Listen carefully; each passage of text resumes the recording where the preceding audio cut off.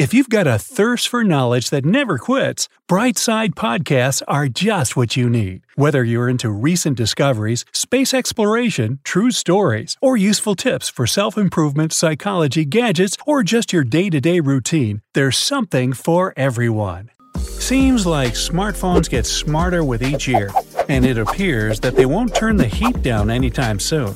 But this heating can become quite literal if you're not careful enough with your device of choice. The last decades were a wondrous time. We went from brick cell phones that barely fit into our pockets to tiny devices everyone was always losing in their bags and purses. And then back to giant cell phones eventually, but with several huge differences. They're smart now. Sometimes it may seem like they're smarter than their users. With their ability to find any information in the blink of an eye, run complex professional programs, and even keep a compelling conversation, it's easy to mistake their processing power with real intelligence. And it's even easier to get used to the level of comfort and convenience that they provide to us. But with great power comes inevitable problems. That comfort is fragile enough to be ruined in mere seconds, simply by the overheating of a smartphone. If you've had a problem like this one, the first thing you should think about is what's considered overheating in different environments. In relatively hot weather, and even with some air conditioning, your phone can heat up to 110 degrees Fahrenheit with no issue at all. That wouldn't be a huge problem, so don't panic and rush to the tech store immediately. Most of the time, if a real problem occurs, your smartphone will display a warning message about overheating, since it can measure its own temperature via sensors. To get all the information about the precise temperature from your phone, of course, there's an app for that. In fact, there are quite a few. They won't take much space and they'll give you all the information you need. If the problem is real, and your smartphone truly overheats, the cause may vary.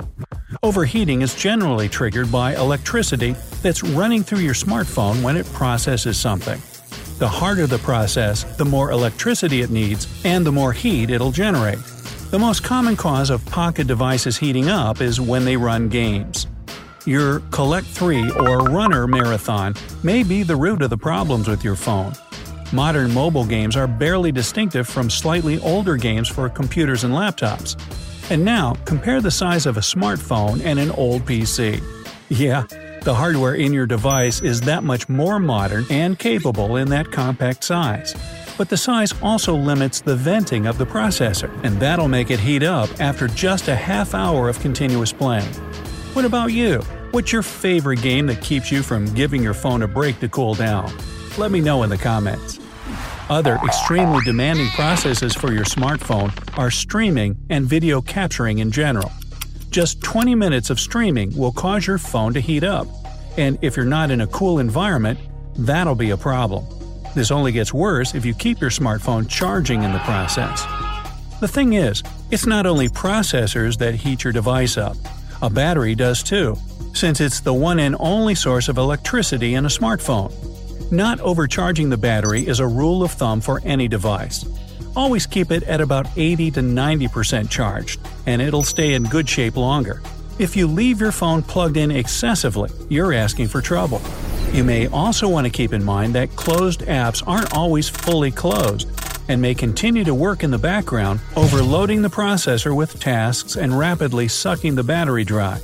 Some people also say that Wi-Fi can make a processor hot, but that's only true if the connection is unstable, because your phone has to do a lot of work to keep it established. In an ordinary situation, that wouldn't really be an issue for your device, since they're all well optimized. But imagine that you're trying to stream a gaming session, keeping your browser open, and talking with friends on video chat, all while your phone is charging and on a bad Wi-Fi connection. Yes, this is where most of the scary stories about smartphones overheating come from. In any other circumstances, you probably won't experience any problems with it, unless you live in a really hot place and use a leather phone case. External heat is another big problem, but the only thing you can do about that is to avoid direct sunlight on your phone and remove the case. If it's breezy outside, you'd probably prefer to go for a walk in a leather jacket and leather shoes. That's because your body generates heat, and leather works to keep it in, the same way it doesn't let in the cold from the outside. It works the same way for your smartphone. As we already know, it also generates heat all the time. But now, imagine yourself wearing leather on a hot summer day. That's not advisable, to say the least. Just like overheating may be caused by excessive use of both a processor and a battery, it can also be dangerous for both of them. No, your smartphone won't actually explode, but it'll become slower and start to lose its charge much faster. The only way a battery can explode from overheating is from a heating loop. In this case, external heat causes the battery to raise its temperature, increasing it to an absurd level which will produce an explosive reaction in every meaning of the word. Every battery is constantly degrading, even if it can be recharged. The average lifespan of a smartphone battery is just 2 years. After that, it inevitably won't work as well. This includes overheating, especially if you try to use low-quality charging cables. They can also be the culprit behind a battery that's heating up.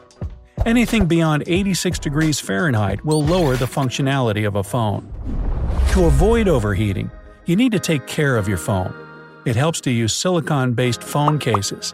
Then again, if your smartphone is already overheated, you need to remove the case entirely and try to cool it down, preferably with a fan. Don't just put a smartphone in the fridge, that won't help at all. Only use high-quality cables to charge your phone, and don't charge over the max. An extra 15 minutes of work won't make up for the loss if your phone starts to overheat. If it still happens, consider replacing the battery. But here comes the problem with smartphones that have a solid seamless body. In this case, all you can do is ask the manufacturer for a complete device replacement if it's still on the warranty. Try lowering the brightness of your phone screen. It'll not only prevent overheating, but it will also be a good way to preserve your battery's life. You may even win back those 15 minutes you lost when you didn't charge your device to 100%. You can also close all those background apps that are continuously working and loading up the processor. If you don't need Wi-Fi or Bluetooth, or the connection leaves you wishing for more, turn them off. This will also help prevent overheating. If you can open up the back side of your phone, you can clean out the dust that typically collects there.